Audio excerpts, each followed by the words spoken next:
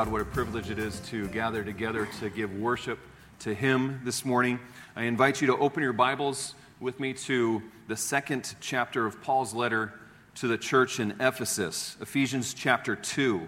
Now, this morning we come to a text that puts God's grace in the salvation of sinners on clear display. My hope is that in setting this text before you, that we can make much of God's grace, because that's exactly what Paul was doing in this portion of his letter.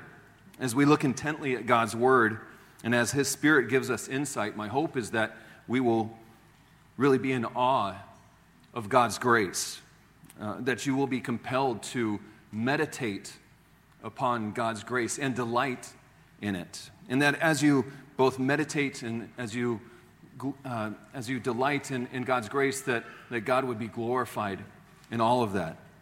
I titled this morning's sermon, Grace, God's Grace, because as I was reading and studying this passage this past week, the words from Grace Greater Than Our Sin kept coming to mind. And I'm so thankful that Steve was actually taking song requests this week. That helped out quite a bit. But I was really blown away just with the lyrics of this hymn. Marvelous grace of our loving Lord, grace that exceeds our sin and our guilt. Yonder on Calvary's mount outpoured, there where the blood of the Lamb was spilt. Grace, God's grace, grace that will pardon and cleanse within. Grace, God's grace, grace that is greater than all our sin. What a delightful truth to set our hearts and our minds on this morning. You'll note in your bulletins there that the passage that we're looking at this morning is Ephesians chapter 2, verses 4 to 7, but I want to invite you to read all the way from verse 1 through verse 10 with me. As Paul wrote these 10 verses in Ephesians, again, he didn't write 10 separate verses. There was one cohesive thought that he was expressing. We don't want to pull that out of context and make some sort of pretext out of it. We want to see it in the context in which it was written. So we're going to read through verses 1 through 10. Again, Ephesians chapter 2, verses 1 through 10.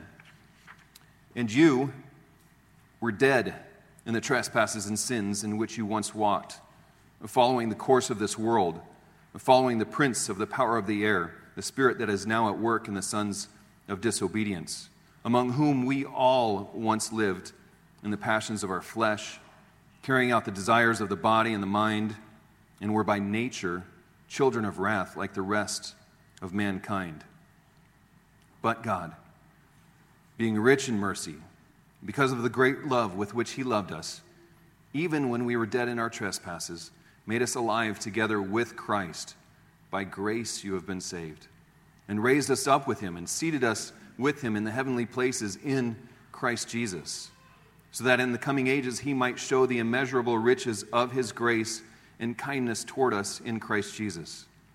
For by grace you have been saved through faith, and this is not your own doing, it is the gift of God, not a result of works, so that no one may boast. For we are His workmanship, created in Christ Jesus for good works, which God prepared beforehand that we should walk in them. This is the inerrant Word of God. May God bless the reading of His Word. Charles Haddon Spurgeon was Victorian England's most well-known Baptist preacher. By God's grace, he was saved and at an early age, and he actually began preaching when he was only 15 years old. By the time he was 19, there was a church in London, a New Park Street Church, the biggest Baptist church in all of London. They invited him to come and be their pastor at age 19.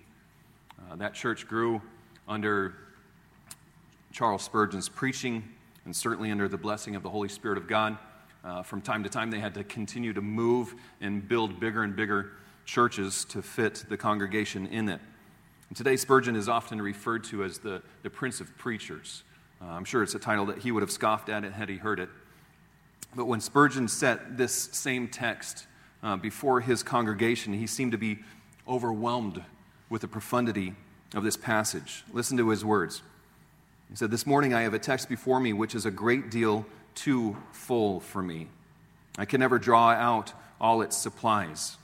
I've gone around the walls of this city text. I have counted its towers and marked its bulwarks, and I am utterly unable to express myself by reason of joyous astonishment.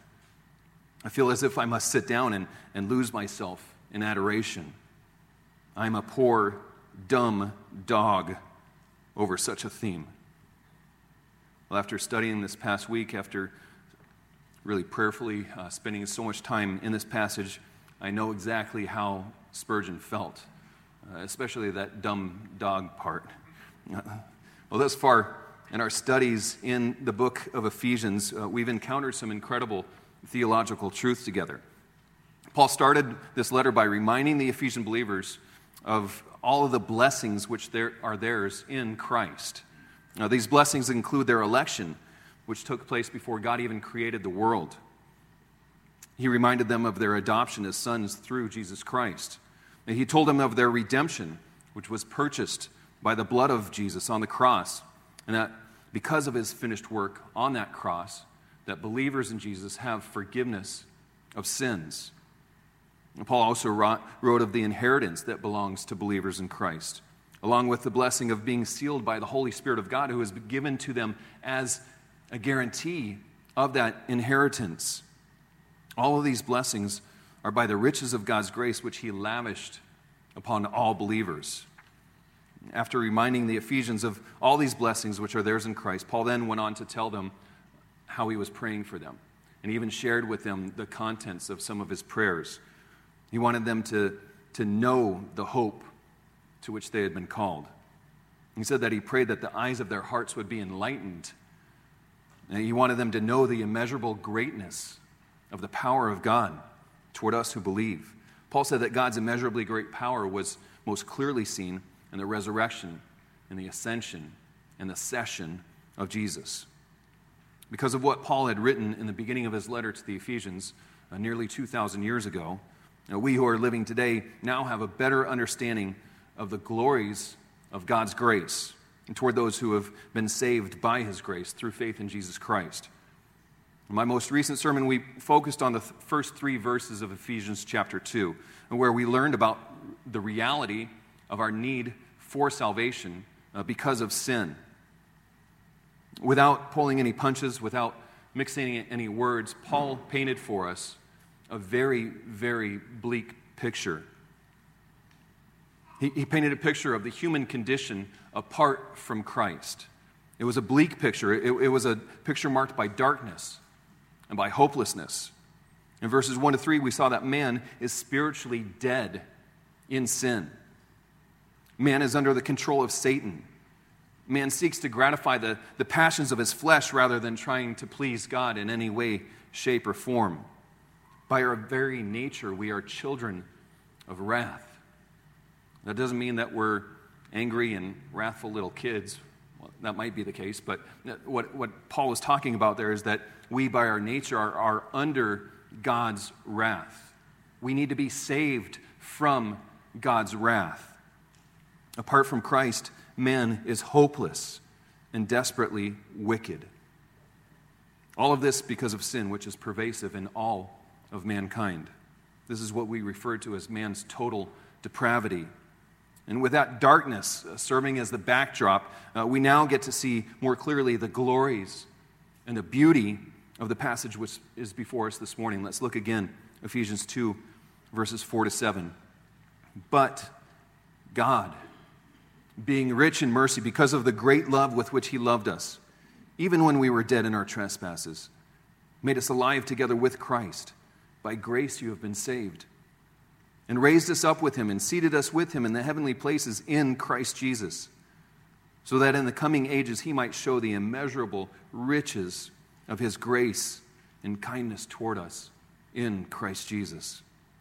And before we take a detailed look at what Paul did say, I think it might be helpful to make note of what he didn't say.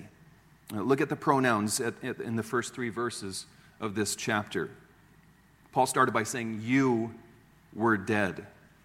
You once walked in trespasses and sins. We all once lived in the passions of our flesh.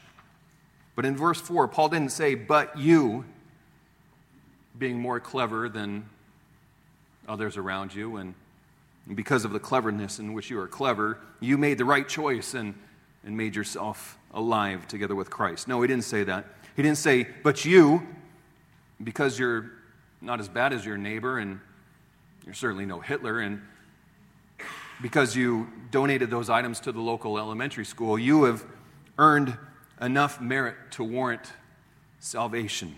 No, Paul didn't say any of that. When Paul started talking about salvation, he completely changed the subject. You and we were the subjects of the first 3 verses, but God is the subject of this next portion of Paul's letter, in which he explains the nature of salvation. But God. Martin Lloyd-Jones says that the entire gospel can be summarized in those 2 words, but God. R.C. Sproul said that his very favorite word in all of the scriptures is that first word in verse 4, but. You were once dead, but God. You all once walked in trespasses and sins, but God.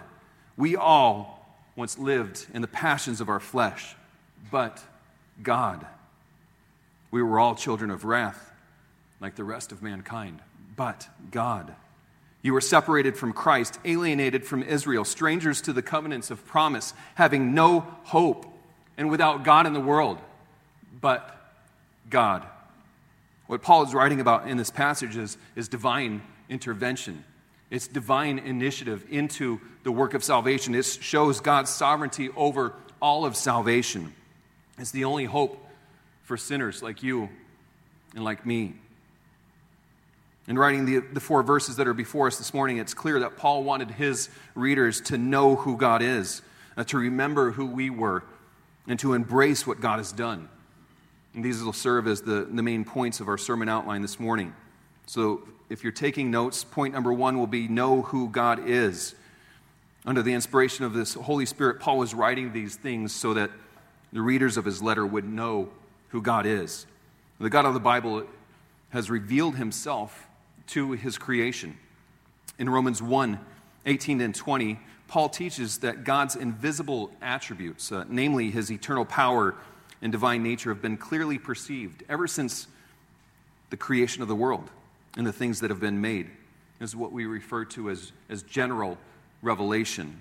God has created the world and everything in it in such a way that the reality of his existence is evident to those who have eyes to see.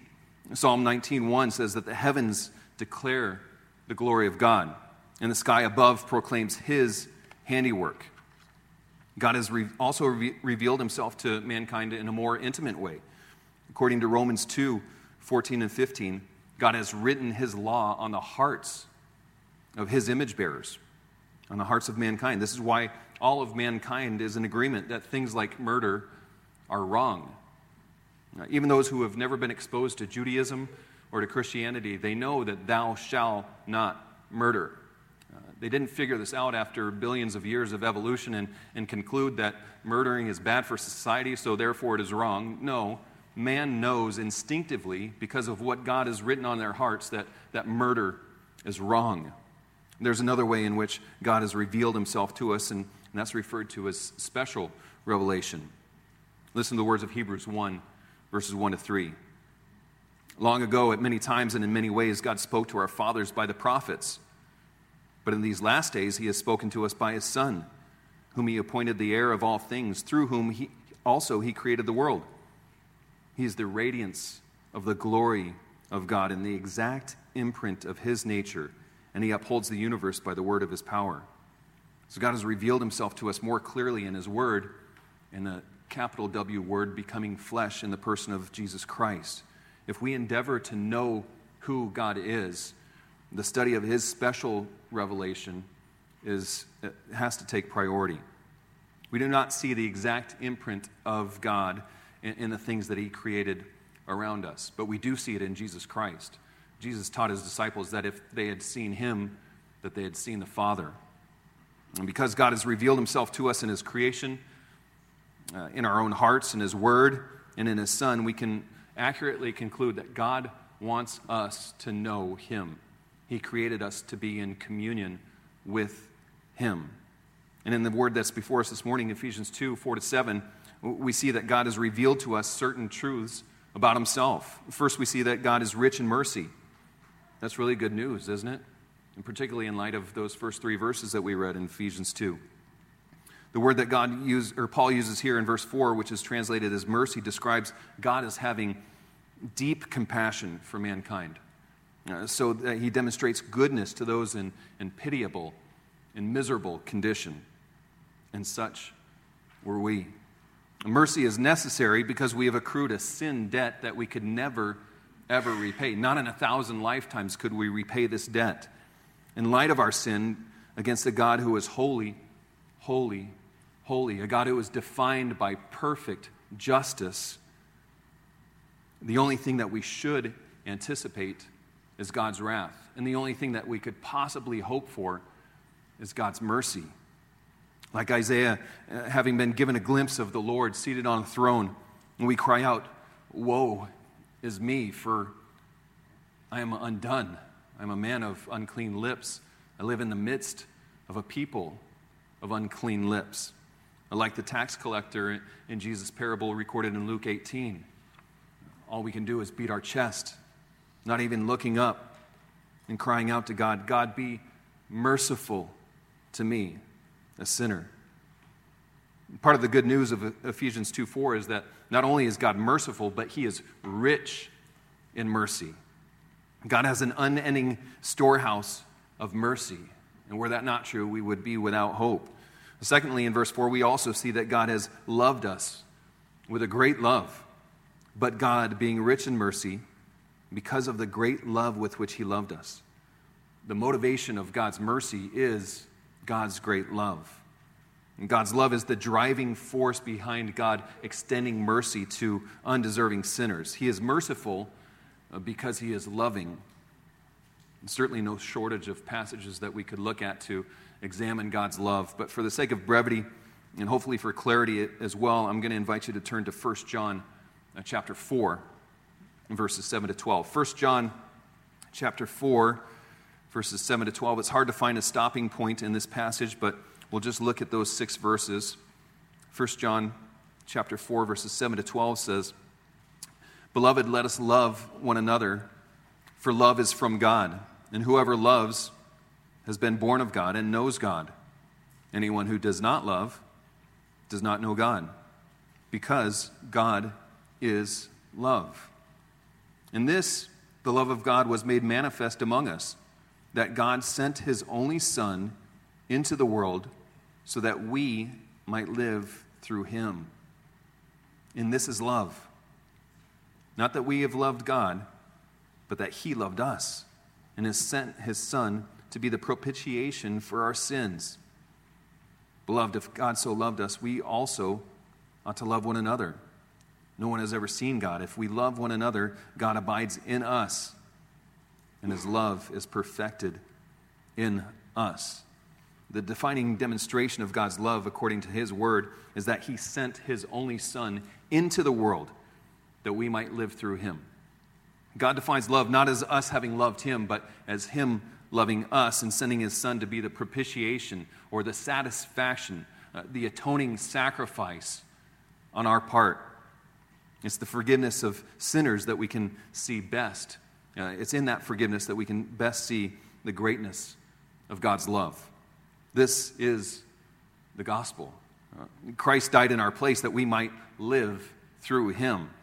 And we'll see in a few minutes that he did this while we were still sinners. Let's get back to Ephesians chapter 2. So far we've seen that in verse 4, that God is rich in mercy and that he loves with a great love. Now let's skip down to verse 7, where it says, "So that in the coming ages he might show the immeasurable riches of his grace and kindness toward us in Christ Jesus." In describing God's mercy, Paul said that God is rich in mercy. In describing the love with which God loved us, Paul said that God's love is great. Now in describing God's grace, it seems that Paul's run out of adjectives, and he could only say that his grace is marked by immeasurable greatness. This is the same term that he used to describe God's power back in Ephesians 1:19. Speaking of God's grace, Charles Spurgeon once said, "You cannot sin so much as God can forgive. If it comes to a pitched battle between sin and grace, you shall not be as bad as God is good." Spurgeon was not challenging his church to run out and sin as much as they possibly could just to see if God's grace was greater. No, and what he was trying to say was that God has immeasurable riches when it comes to grace. Now, mankind cannot exhaust God's grace. There is no wretch that is beyond the reach of God's saving grace. God welcomes and saves the weakest and the vilest of sinners. His grace is not limited to so that we would somehow have to get ourselves cleaned up enough to receive just a small measure of his grace. No, his grace is immeasurable. By his grace, God reaches down deep and pulls sinners out of the domain of darkness and transfers them over into the kingdom of his beloved Son, in whom we have the redemption, the forgiveness of our sins. In Ephesians 2:7, Paul pairs both God's grace and God's kindness toward us in Christ Jesus. They go hand in hand. God demonstrates his mercy, his love, his grace, and his kindness toward us, all in the person and in the work of Jesus Christ. Titus 3, verses 4-7, is also another helpful passage so we can see how the triune God demonstrates his love toward those who believe. Titus 3, starting at verse 4. "But when the goodness and loving kindness of God, our Savior, appeared, he saved us, not because of works done by us in righteousness, but according to his own mercy, by the washing of regeneration and renewal of the Holy Spirit, whom he poured out on us richly through Jesus Christ our Savior, so that being justified by his grace, we might become heirs according to the hope of eternal life." These words they're very simple words, but the depth that they convey is absolutely profound. It's enough to strike us dumb, to make us feel like dumb dogs. They're simple words, but they're profound concepts.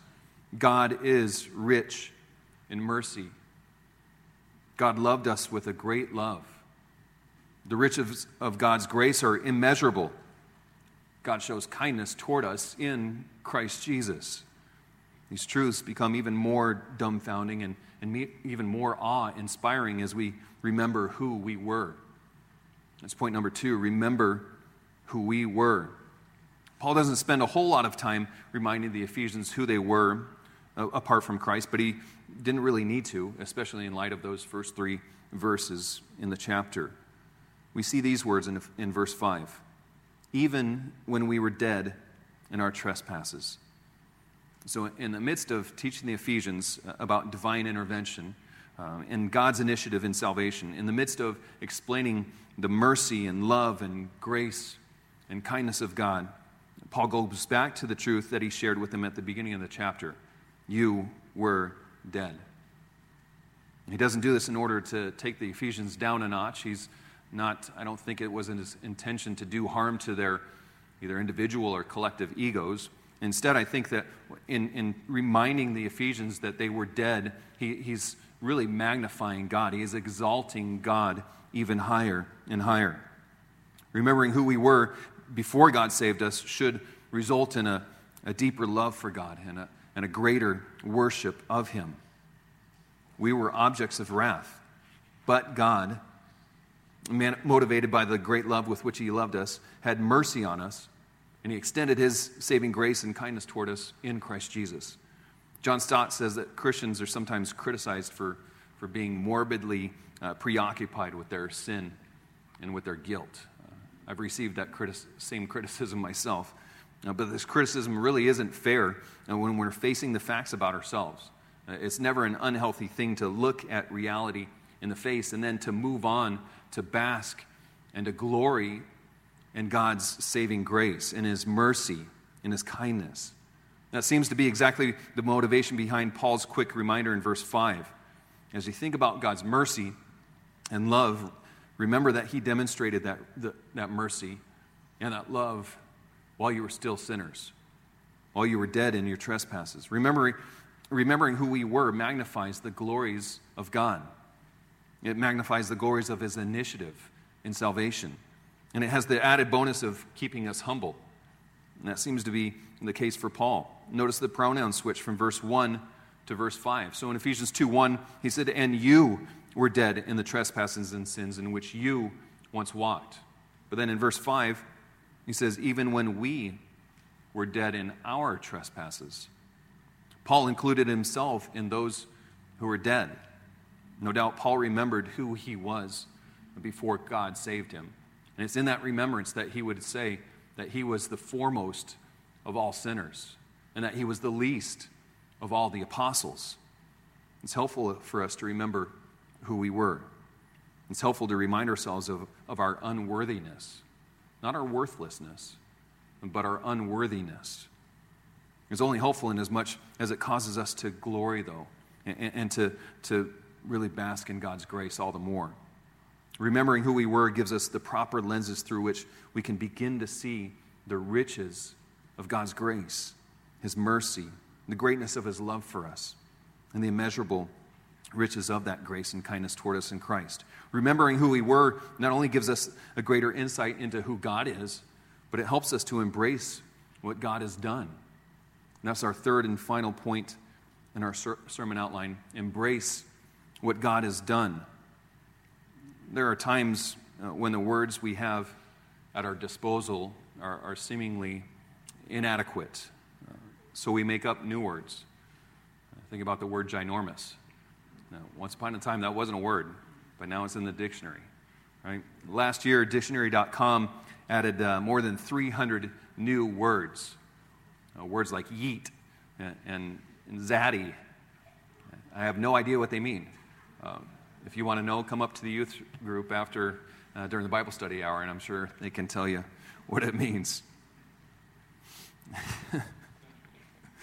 Yeah, new words and phrases are coined all the time. I think about in 2020, at the beginning of 2020, how many of us have ever heard of the term social distancing? Right? And now we can't distance ourselves enough from social distancing. Language is changing all the time. Well, as Paul was explaining to the Ephesians the work of God in salvation, he invented 3 new Greek words to describe what God has done in the act of saving sinners. And he did this by taking existing Greek words and then adding the prefix syn, S-Y-N, which means together with. We see that first in verse 5.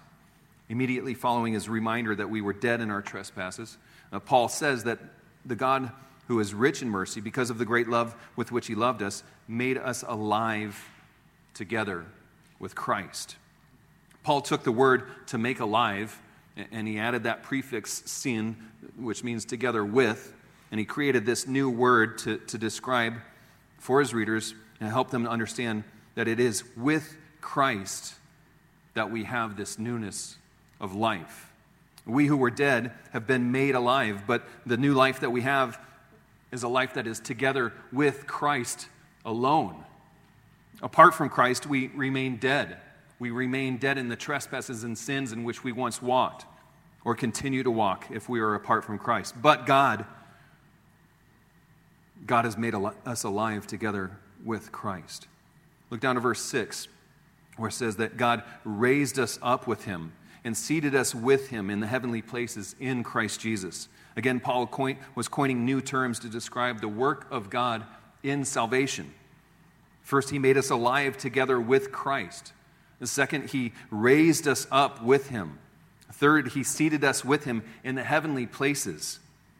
These 3 new verbs refer back to the historical events of what John Stott calls the saving career of Jesus.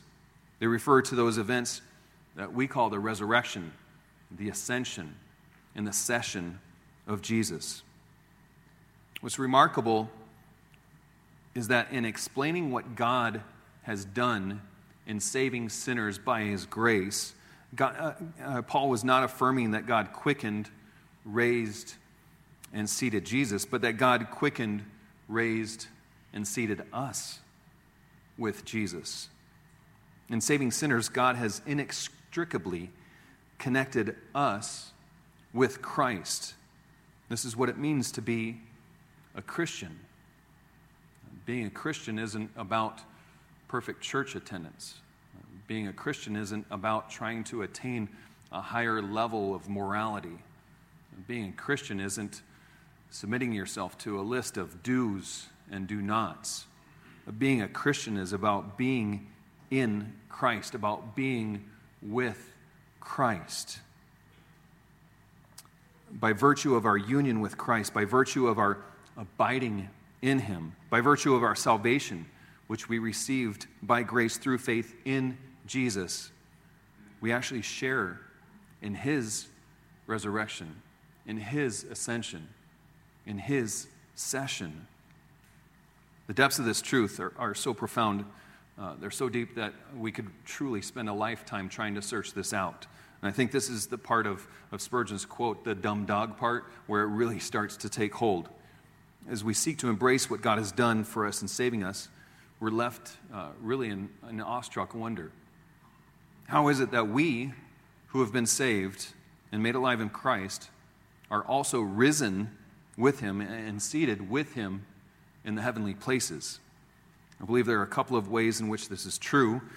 First, it has to do with our unity in Christ. Before His crucifixion, Jesus was praying to the Father, and He prayed for this type of unity between Himself and between those who would follow Him. It's recorded in John chapter 17, an incredible prayer. In John 17:20, verses 20 to 23, Jesus says this. He says, I do not ask for these only, referring to His disciples. I do not ask for these disciples only, but also for those who will believe in me through their word, that they may all be one, just as you, Father, are in me and I in you, that they also may be in us, and so that the world may believe that you have sent me. The glory that you have given me, I have given to them, that they may be one, even as we are one. I in them, and you in me, that they may become perfectly one, so that the world may know that you sent me and love them, even as you love me. Because Christ is in us, because we are abiding in Him, it can be said of us that we have been made alive with Christ, and that we have been raised up with Christ, and that we have been seated with Christ in the heavenly places. I think there's also an already not yet aspect to all of this. We've seen something similar back in Ephesians 1. In verse 11, Paul writes that in Christ we have obtained an inheritance. And then just a few verses later, in verse 14, Paul's writing, he says, writing about the Holy Spirit, he says that the Holy Spirit, who is the guarantee of our inheritance until we acquire possession of it, to the praise of His glory. So we have already obtained an inheritance, but we have not yet acquired possession of it because it's being kept undefiled for us in heaven. I think the same thing can be said of the work of God in our salvation. We were spiritually dead, and He has made us alive together with Christ. And here we are in Makakilo, but because of our unity with Christ, Paul can say of us that we are actually seated with Christ in the heavenly places. Though we're not there yet physically, we are already with Him in the heavenlies. And the promise of our resurrection after experiencing physical death is so secure in Christ that Paul could say that even now we're raised with Christ and seated at the right hand of the Father. Well, in order to fully embrace what God has done by saving us, it's helpful to understand why it is He did what He did. We're not always given the why answers in the Scriptures, but in this passage we are. Look down to Ephesians 2, verse 7 again. So that in the coming ages He might show the immeasurable riches of His grace and kindness toward us in Christ Jesus. God's purpose in saving sinners is for His glory. It's so that He would be glorified in our salvation. In the coming ages, that's speaking about when Christ returns, talks about when we'll have our glorified bodies. In that time, God will be displaying us as trophies of His grace. will be on display. God will receive glory because of what he has done in us. When the Confederate capital of Richmond, Virginia, fell to the Union forces, it marked the end of a long and bloody civil war in our country. In the days following, there was draped across the U.S. Capitol building a ginormous banner with the words of Psalm 118, verse 23, written on it. These simple words: "This is the Lord's doing. It is marvelous in our sight," or in our eyes. In the ages to come, the heavenly host will be able to point to us and glorify God and say, "This is the Lord's doing. It is marvelous in our eyes." Well, we've covered quite a bit in just a few short minutes, yet we've only begun to really scratch the surface of the glory of this passage. The reality is that we need this truth. This is life-giving truth. This is truly life-transforming truth. As we grow in our knowledge of who God is, our worship of him should be increasing exponentially. When we remember who we were, the helplessness, the hopelessness of our estate before God stepped in, our praise and our adoration of our Savior should increase all the more. When we embrace all that God has done in mercifully and graciously extending his saving grace to us, we should praise and glorify him all the more. God gets the glory for our salvation because it is God who did the work of salvation.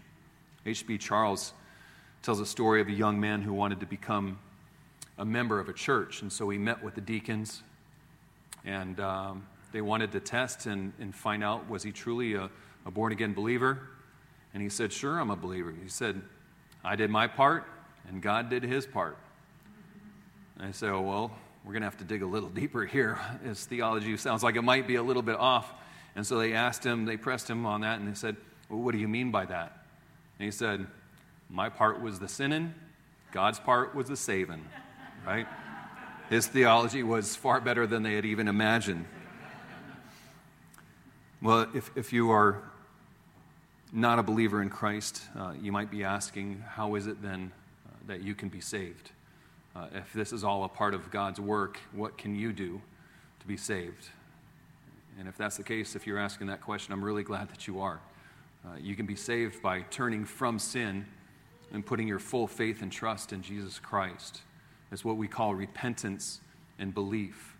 You turn from sin and you turn to Jesus and you believe that what the Bible says about Jesus is true.